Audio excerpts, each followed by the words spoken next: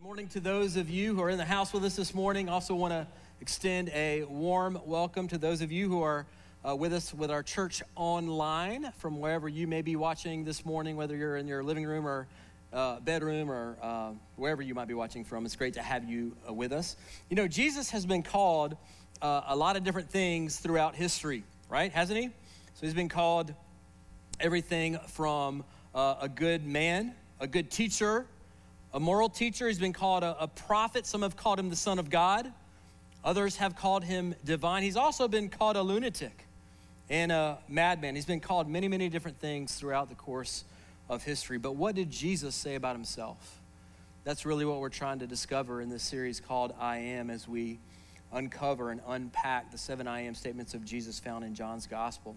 And so if you have a Bible, either in print or perhaps on an app device, let me encourage you to go ahead and open that up now and head for John's Gospel, chapter 10. We're going to spend most of our time there this morning.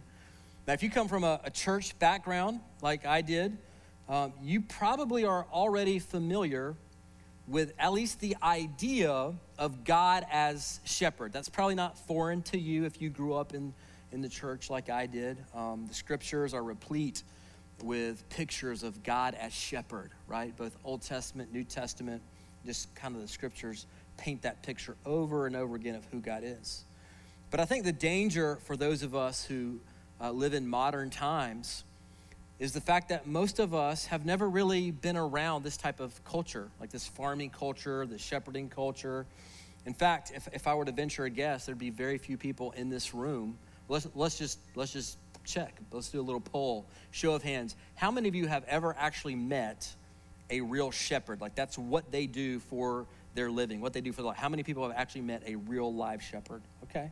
It's like one family, has met, and in the 9 o'clock, we also had one person that had met a real shepherd. See, the vast majority of us have never even met a real shepherd. In fact, most of us have never really been around sheep very much, right? Maybe we see them as we kind of drive by or on a movie or something like that, but most of us are just kind of unfamiliar with this whole culture and world that Jesus is speaking into. And so for those of us who are followers of Jesus, or even for those who are skeptics, and you maybe read a passage like the one that we're about to read from Christ, we can kind of just read over these statements from Jesus and almost just mentally check out, just kind of skip over them, right?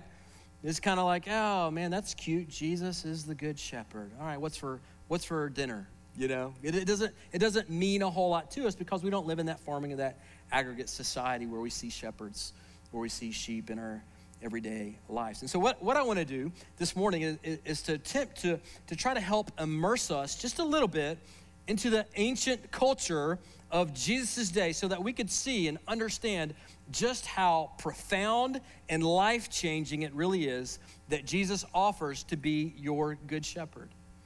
In John chapter 10, by the time we get to this passage, the previous chapter, Jesus has just healed a blind man, right? Because he's Jesus. He's just always doing Jesus stuff like that. So he just heals this blind man. And now he turns and he's teaching this group of people that includes both his disciples and also his critics, right? So he's speaking to doubters and he's speaking to believers, probably not unlike today. If we were to just kind of take a poll of folks who are watching online, folks who are here in the room, there probably would be a mix of people who would say, yeah, I'm a believer, I'm all in with Jesus. And there are probably some other folks that'd be like, yeah, man, I'm not really sure about this whole Jesus thing. And so I think Jesus is speaking to this crowd 2,000 years ago, yes, but I think he's also speaking to us today, those who are already believers as well as those who are perhaps skeptics. And so we'll start in verse 10 of chapter 10. This is Jesus teaching, right? And this is what he says. He says, the thief comes only to steal, kill, and destroy. Now let's pause there just for a minute. Now, how many of you know that we have an enemy? Come on, somebody. If you've been awake at all in 2020, do we have an enemy? We've got an enemy. In fact, for the good shepherd to be good, that necessarily means there are what? There are bad shepherds, right? We have an enemy, and Jesus calls this enemy a thief. And this thief has one kind of three-pronged goal in your life, and that is to steal, kill, and destroy you and everything that's good in your life. Anybody in here feel like you've been under attack this year in 2020? I got my hand up. Well, that's because Jesus says you are under attack. Jesus is actually saying, you've got a vicious enemy. And if this were the end of the story, like if we were just to kind of stop right here in verse 10, that would be a really, really bad, really, really sad story, but it's not where it ends. I want you to look at the second half of verse 10, right? So Jesus says, the thief comes only to steal, kill, and destroy, but listen to this. I came that they may have life and have it what? Abundantly. I came that they may have life and they may have it in abundance. So Jesus is saying, yeah, there's an enemy who wants to track you down and hunt you down and slaughter you and destroy you, but there is also one who has come to wage war and destroy your enemy so that you might have life and you might have it in abundance. Now, I don't know about you, but I want an abundant life. I want an abundant life. Man, I don't want to just exist and get up and grind every day and go to work and just pay the bills for 50 or 60 years and then die. I want more than that. Man, I want real life. I want to really live. I want all that Jesus has for me. I don't want to miss out on any of it. And here's the good news. Jesus says, that's why I came. That's why I came. So here's the first thing I want you to highlight kind of before we move on. If you're a note taker, let me just underline this, highlight in your Bible, write it down. Here's number one. Jesus offers you abundant life. He offers you abundant life. Now that's really good news. Jesus didn't come just to give you a little bit of life. Jesus didn't come just to give you a little bit less miserable life than the one you're currently living. He came to give you an abundant life. More than you've ever dreamed of, better than you ever imagined. Jesus came to give you life and to give it to you abundantly. Watch this. He kind of continues this theme in verse 11. He says, I am the good shepherd. Now again, he's referring back. He uses that I am statement that harkens back to Exodus chapter 3, where God reveals his name to us as I am, and Jesus is applying that divine name to himself here, which would have been staggering to his audience. He says, I am God, and I am your good shepherd. The good shepherd lays down his life for the sheep.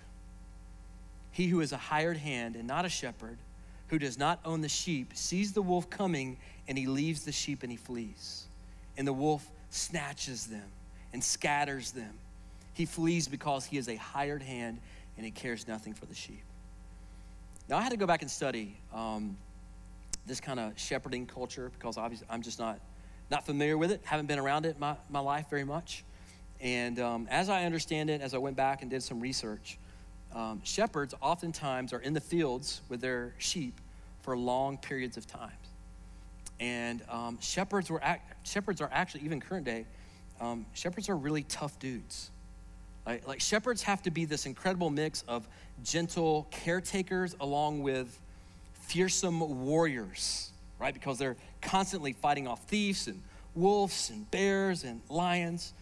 And so I think a lot of us, again, especially if you're like me, you kind of grew up in the church, a lot of us have kind of grown up with this kind of caricature of a shepherd and what a shepherd is and what a shepherd looks like. And so let me throw up a picture of you, kind of the shepherds that I grew up seeing in the arts. And, I don't know that I love the arts. I think the arts have really done us a major disservice in how they've portrayed shepherds like this throughout history, particularly Jesus as shepherd. And when I look at these pictures, and this is what I grew up with, so this is what a shepherd is, and this is kind of what they look like, and this is what they do. There's only one problem when I look at this picture of a shepherd for me, and maybe it's just a me problem, maybe it's a man problem, I don't know what it is, but I'm just telling that's not a shepherd that I'm confident in following. I'm not going to war with that guy because I kind of feel like if he falls down, he might break. I kind of feel like I might have to save him if something really goes down. That's not a shepherd that I'm following. And so I thought, man, this can't be accurate based on my studies and all that these shepherds have to do. These guys are really blue-collar, tough guys. This can't be an accurate picture of this kind of Mother Teresa with a beard-looking dude. That cannot be what shepherds are based on my research. And so I did some research and I looked up modern day shepherds, and I want to show you one of the coolest things I've ever found in my life. So this is a true story. real life. This is a shepherd in Mongolia today. All right, you see his flock behind him? He's got a machine gun in one hand, and you know what that he's got a pet snow leopard to defend his sheep, all right? Machine gun, snow leopard. I love that shepherd. That's a shepherd I can follow. That's a shepherd that can protect. I don't have to protect that dude.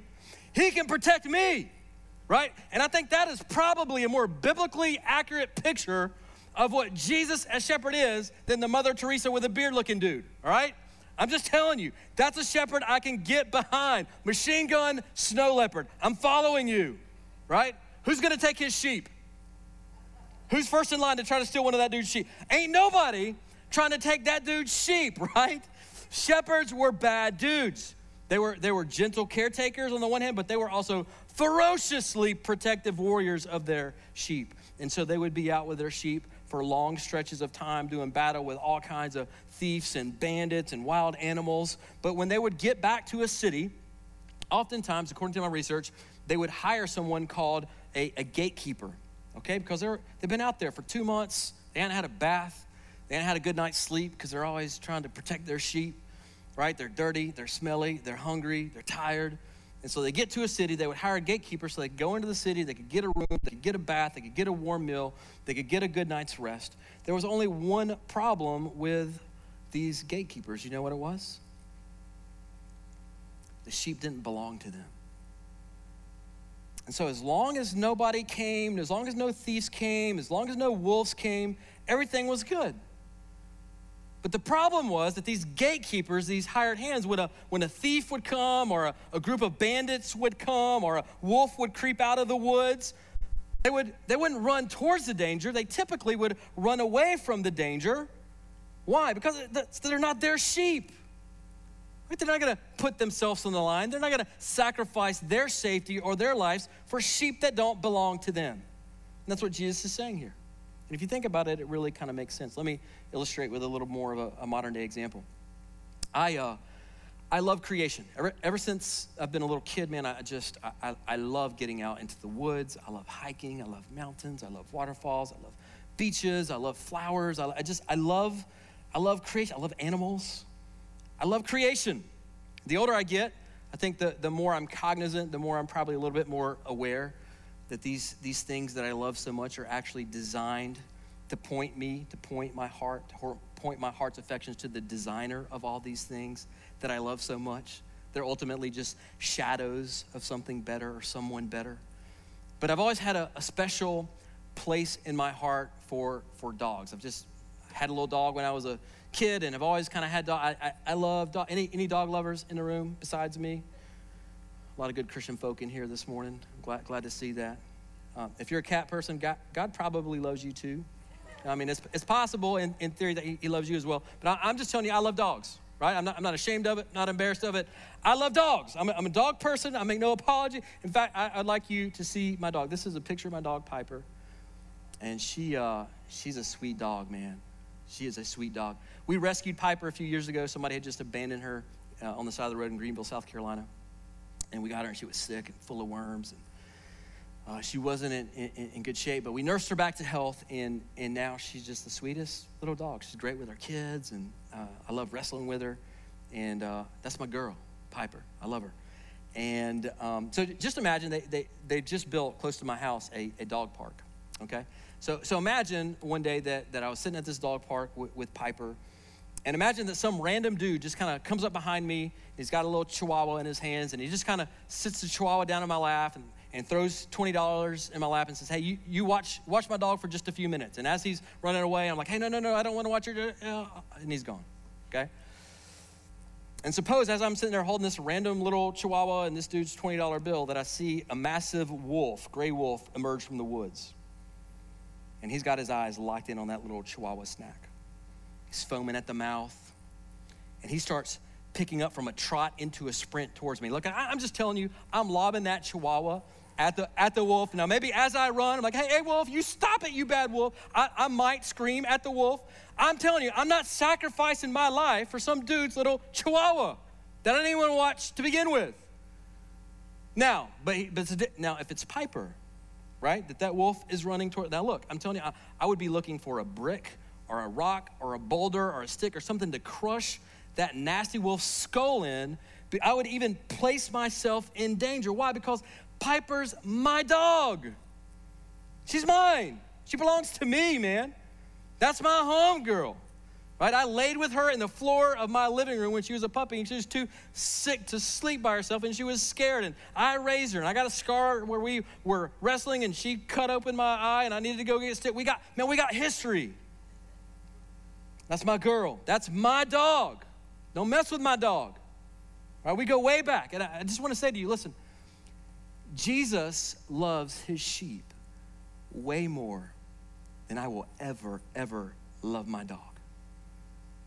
And so here's the second truth that I want you to see this morning. Number 2, and hear this. Don't just glaze over this. This is deep. This is profound.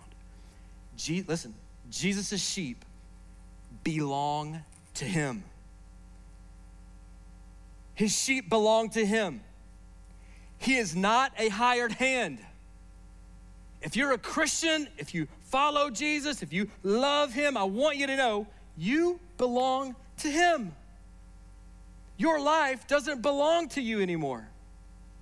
In fact, the Apostle Paul in 1 Corinthians 6 says this to these believers. He says, you are not your own. You were bought, you were purchased with a price. Now, in our culture of just kind of unrestricted individuality, we can kind of hear that idea of we belong to someone else. We can kind of bristle against that whole idea, can't we? Like, man, I don't want to belong to someone else. Gross. I don't want to belong to anybody. I'm the captain of my ship. I'm the captain of my own debt. I don't want to belong to anybody. Nah, why would you say that? That's gross. But listen, when you really love someone and you trust them deeply, that whole idea really begins to melt away. Cheryl and I, my wife, we've been married for 17 years next month. And I know it's hard for you to believe that someone as young and as attractive as me has been married for 17 years, but it's true. Got married when we were 13, and so 17 years. And listen, I'm not ashamed to say I belong to her. There are a lot of women in the world, but I made a covenant to her and to God all those years ago that as long as we were both alive, I belong to her. And I'm happy with that. I'm secure in that arrangement. That doesn't diminish who I am as a person. In fact, if anything, it probably frees me up to really become who I'm designed to be, because I'm not trying to impress anybody anymore. I'm not trying to gain anybody's love. I'm already loved and secure. And so it is with those of us who are in the sheepfold of Christ. We belong to him. And believer, I want you to hear me say this. There is nothing that can rip you from his grip. There's nothing that can rip you from his grip. There's no valley that's too deep or too dark. There's no sin that you've committed in the past or that you're even currently engaging in right now that could cause the good shepherd to turn his face away from his sheep. You belong to him forever and ever. There's this really amazing parable that Jesus tells in Matthew's gospel and Luke's gospel about this shepherd who has, you guys are maybe familiar with it, the shepherd that has 100 sheep. And this shepherd loses only one of his 100 sheep. And so conventional wisdom would say, you cut your losses. Any business person would tell you, you lose 1%, you cut your losses and you move on. You live to fight another day. Any shepherd in those days would tell you, man, that's unfortunate, lost the sheep, but I would never leave the 99 to go find the one. That wouldn't even make any financial sense at all. I would never do that. But Jesus tells this really radical parable of a shepherd who actually leaves the 99, which makes no sense from an earthly perspective, to go and pursue and find that one sheep that is lost and has wandered off. Why? Because it's his sheep. And in the parable, when the shepherd, which represents Jesus, finds the sheep, he rescues it, and he brings it home, and then he throws a party. He gathers his friends together, and they celebrate that he has found the sheep that was lost. And Jesus is saying to us in this passage, I am that shepherd. I am that shepherd.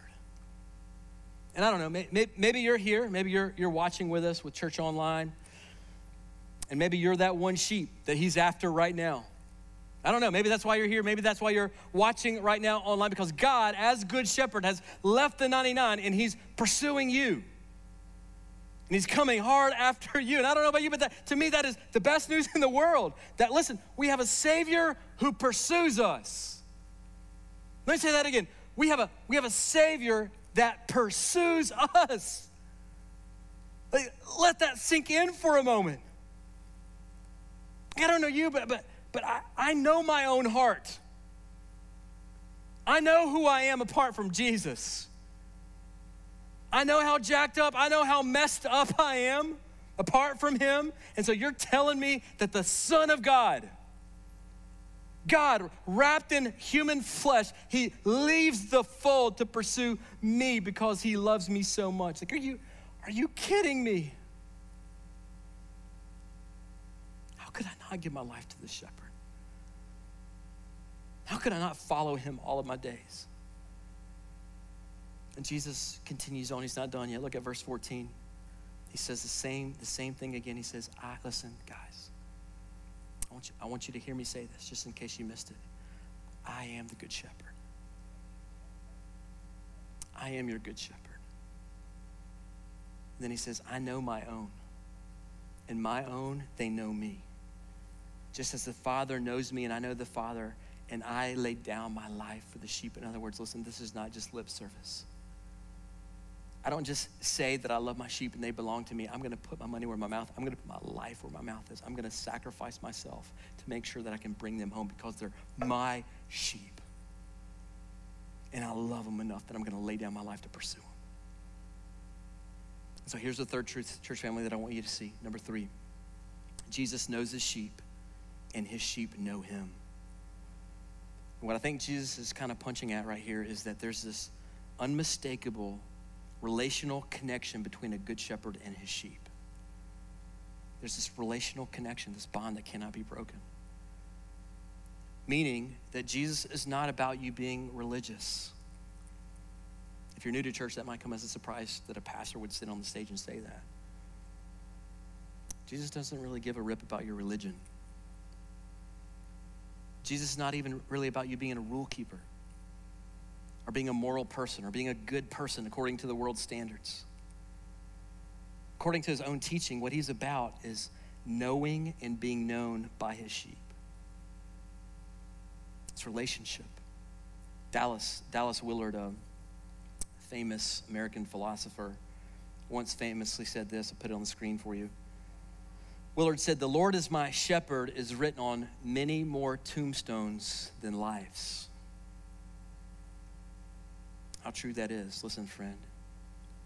Just because you grew up in a Christian home, just because you grew up in church or going to youth group or whatever it is, just because you're a good moral person, you don't kick dogs and you recycle, doesn't mean that you know the shepherd, and it doesn't mean that he knows you. It's been said that there are no spiritual grandchildren in God's kingdom, which means just because your parents knew and loved Jesus, just because your grandparents knew and loved Jesus, just because your uncle was a pastor, doesn't mean that you're in. Everybody has to make their own personal decision about where they're going to place their allegiance and which shepherd they're going to follow with their lives. You don't get in based on anybody else, your parents included. You've got to make that decision whether you're going to give your life to the good shepherd or not. And so let me just say, if you're here with us either online or in the room and you don't know the good shepherd, like, you would just have to be honest enough to say, nah, man, I grew up in church, know some stuff, know some stats, know some facts, but I don't know the good shepherd. And I'm pretty convinced he wouldn't know me. If there's no relational vitality between you and your creator, if there's not this excitement, you wake up in the morning, you go to bed tonight, think, man, I want to meet with the good shepherd. I can't wait to spend time with him, to learn more about him and to pray. And I know he hears my prayers and he's going to respond, and I'm going to dive into his word, and he's got a mission for me today. If there's none of that, you've never experienced that in your life, let me just encourage you, let's talk. There'll be some folks up here a few minutes after the service. If you're online, there should be a chat host. whatever platform you happen to be watching on, we'd love to talk to you about what it means to know and follow the Good Shepherd. Because listen, I want you to know, Jesus has so much more for you than just being a religious person or a churchgoer or a good person or a moral person. He wants you to have life, and he wants you to have it abundantly. He continues in verse 16. He says, this is cool. He says, and I have other sheep that are not of this fold, and I must bring them in also, and they will listen to my voice. So there will be one flock and there will be one shepherd. For this reason the Father loves me, because I lay down my life that I may take it up again. No one takes it from me, but I lay it down of my own accord. I have authority to lay it down, and I have authority to take it up again. Now this is incredible. Jesus is saying, I've got other sheep out there. They're not a part of the family yet. They're not in the fold yet, but I'm telling you, I'm going after them. This is great news this morning, because Jesus is saying, I am still gathering sheep. I'm still in the business of pursuing sheep. Now, how many of you would have to say, whether you're online, in the room, how many of you would have to say that you have somebody in your life? And maybe God's just gonna bring their face to your mind right now, their name to your mind right now. How many of you would say, I have someone who's a friend? I have someone who's part of my family. I have a neighbor, I have a classmate, I have a coworker who's currently far from God. How many would have to say that? I've got my hand up, and here's the good news. Jesus is saying, listen, I'm still gathering sheep. I'm still gathering sheep. I'm still pursuing those who are outside of my fold. And so here's what that means practically for you, believer. Don't give up. Don't give up. And I'm guessing there's some of you out there who have given up. You just said, man, it's been years, it's been decades. I've been praying to God about this person in my life, and I've been begging, and I've been talking to them, and it just seems like their heart is stone cold. And I'm guessing some of you have given up. But what I think Jesus is saying here is, don't give up. Don't stop praying. Don't stop pursuing. Don't stop investing. Don't stop loving. Don't stop inviting. Don't stop sharing. Because I'm still gathering my sheep. Church, he is not done yet. And so there's hope. And here's what this also means practically, and this is truth number 4 this morning. Number 4, the shepherd's vision becomes the sheep's mission. The shepherd's vision becomes his sheep's mission. In fact, in Luke's gospel, Jesus says, I came to seek and to save the lost. Some people have said that's Jesus' personal mission statement. I came to seek and to save that which was lost. That's what the Good Shepherd has on his heart and his mind. So if you're wondering, man, what is Jesus thinking about right now? What is he about right now? What is he doing throughout the time and course of human history? What is he doing in the present? That's what is on his heart and his mind. And so for those of us who are already a part of his fold, this becomes our manifesto in life. This is why we exist. This is our mission as his sheep of the Good Shepherd. That's why our mission statement as a church is helping people find and follow Jesus. Why? That's what our Good Shepherd is about. And so as his sheep, as his disciples, that's what our lives have to become about as well. There's this incredible Davidic psalm in your Bible. It's probably, in my opinion, probably the most beautiful, compelling picture that's ever been painted of God as shepherd. And we're gonna finish our time there. If you have a Bible, you can go ahead and turn there, Psalm 23. A lot of you are probably familiar with it. It's a passage that some of you may even have on a t-shirt or a coffee cup. It's kind of one of those common things. But I want you to understand as we kind of go through it, it was never, as King David wrote this, it was never intended to be a trite or cute coffee cup t-shirt platitude. This was King David's battle cry through some of the most difficult seasons of his life. And so I think what we're gonna see as we look at this short psalm, just a few verses, Psalm 23, I think King David gives us 4 things about God as shepherd that I hope are gonna be an encouragement to you as you leave this place, as you head into a brand new week. So we're just gonna start and kind of break it down together. So Psalm 23, starting in verse 1, this is what King David writes. He says, the Lord is my shepherd. Now understand, this is a guy who became the most powerful king of his time, right? most powerful king of his day, still considered to this day maybe one of the best rulers in human history based on all that he accomplished, how he expanded the kingdom of Israel, how he led wisely. He's king of the whole world, and he's saying, the Lord is my shepherd. He's my good shepherd. He's using the same kind of verbiage and terminology that Jesus uses for himself. And then watch what he says. He says, I shall not want. That's the first thing I think we see about the good shepherd, is that a good shepherd provides for his sheep. That's number one. The good shepherd provides for his sheep. Watch, he continues in verse 2. He says, he makes me lie down in green pastures. In this context, that means food. That means provision. And then he says, he leads me beside still waters. It's the idea of our needs, our daily needs in life. And David is saying, the good shepherd is our provider. Listen, faith family, he is all that you need. He is all that you need. And the good shepherd delights in providing for you. I think some of us have this kind of twisted idea, and I don't know where we got it. I think I've probably struggled with this idea of God as well, but we have this kind of idea in our minds. There's like we come to God and we have a need. We want to talk to him and we want to ask him, and God's just kind of like this really reluctant God in heaven, right? He's like, oh God, not Chris again. Man, I took care of your rent last month, man. Why are you coming back again? I took care of your health when you prayed for that 3 years ago. Can't you see I'm a busy man? I'm the God of the universe. Why are you coming back to me again? I think we have this idea that he's a reluctant God. But that is not at all the picture that the scriptures paint of a good father or this good shepherd. He delights in providing for his sheep. He's not a hired hand. If you know Jesus, you belong to him, and he loves you more than you've ever known. He's not going to let his sheep starve. And if you'll let him, he will lead you to pastures, rivers of provision. How many of us could stand up here? We'd be up here for hours and hours. Could stand up here and tell story after story and time after time where things seemed hopeless and things seemed lost and God showed up.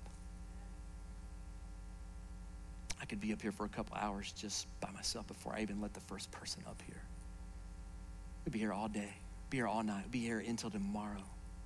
Just telling the stories of just the people in this room, the times that God has shown up, shown out, provided for his sheep because he loves us. He is our provider, David says.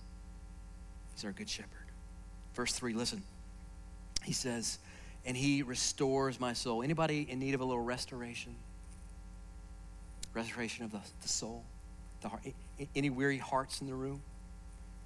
2020, David says, look to the good shepherd. He's the only one who can restore your soul. And then watch what it says. He leads me. This is the word for guide or direct. He guides me. He directs me in paths of righteousness for his name's sake. And so the second thing I think we see here, the good shepherd not only provides for his sheep, the good shepherd guides his sheep.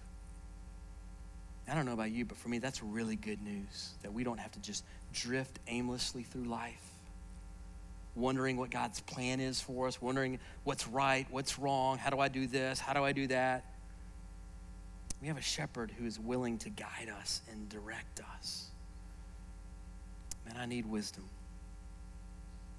Probably this year more than I've ever needed it.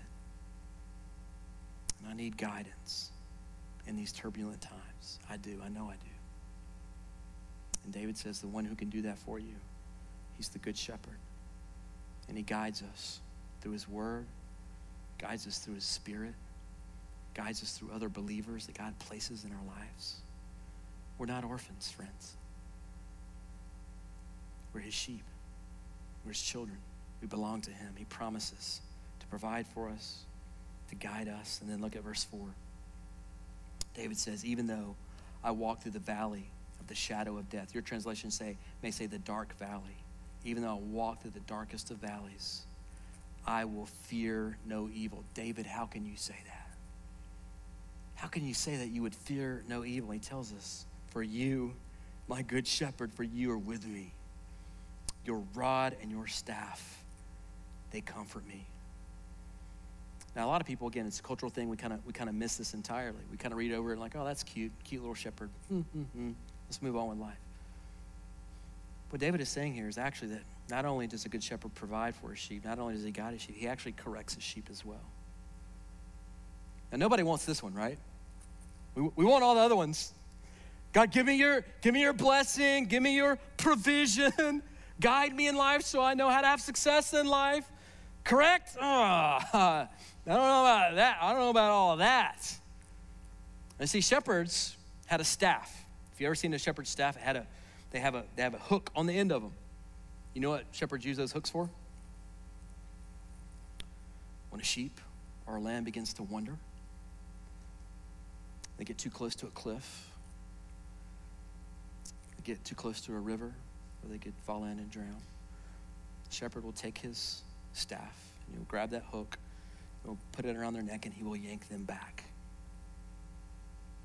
I can tell you, if you're a little lamb, that's not pleasant.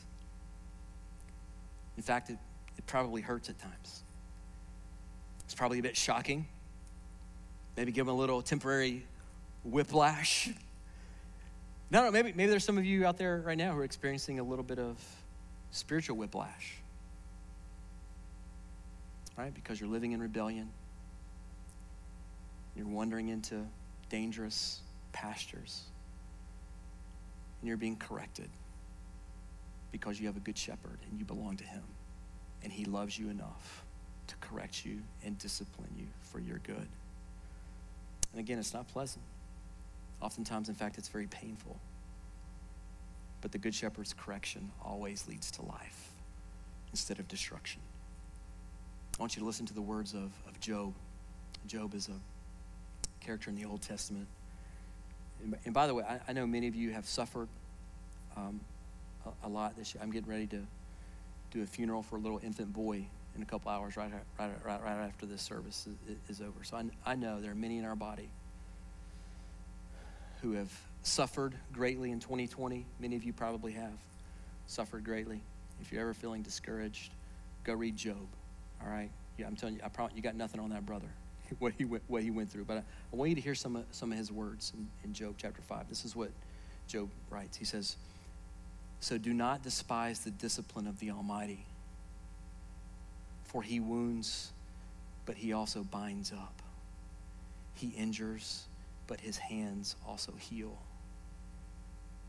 Friend, I just want you to know, God's correction always leads to life. Friend, don't despise the hand that hurts in order to heal.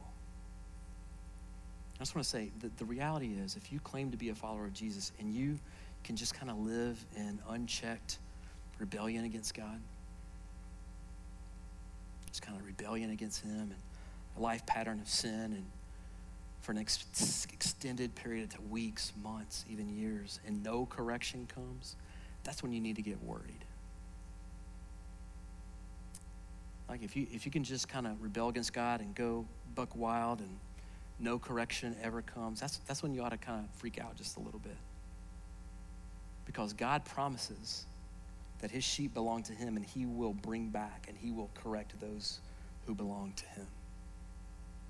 So the good shepherd provides, guides, corrects. There's one other thing. Look at verse 5. David writes, "You prepare a table before me in the presence of my enemies." I love that.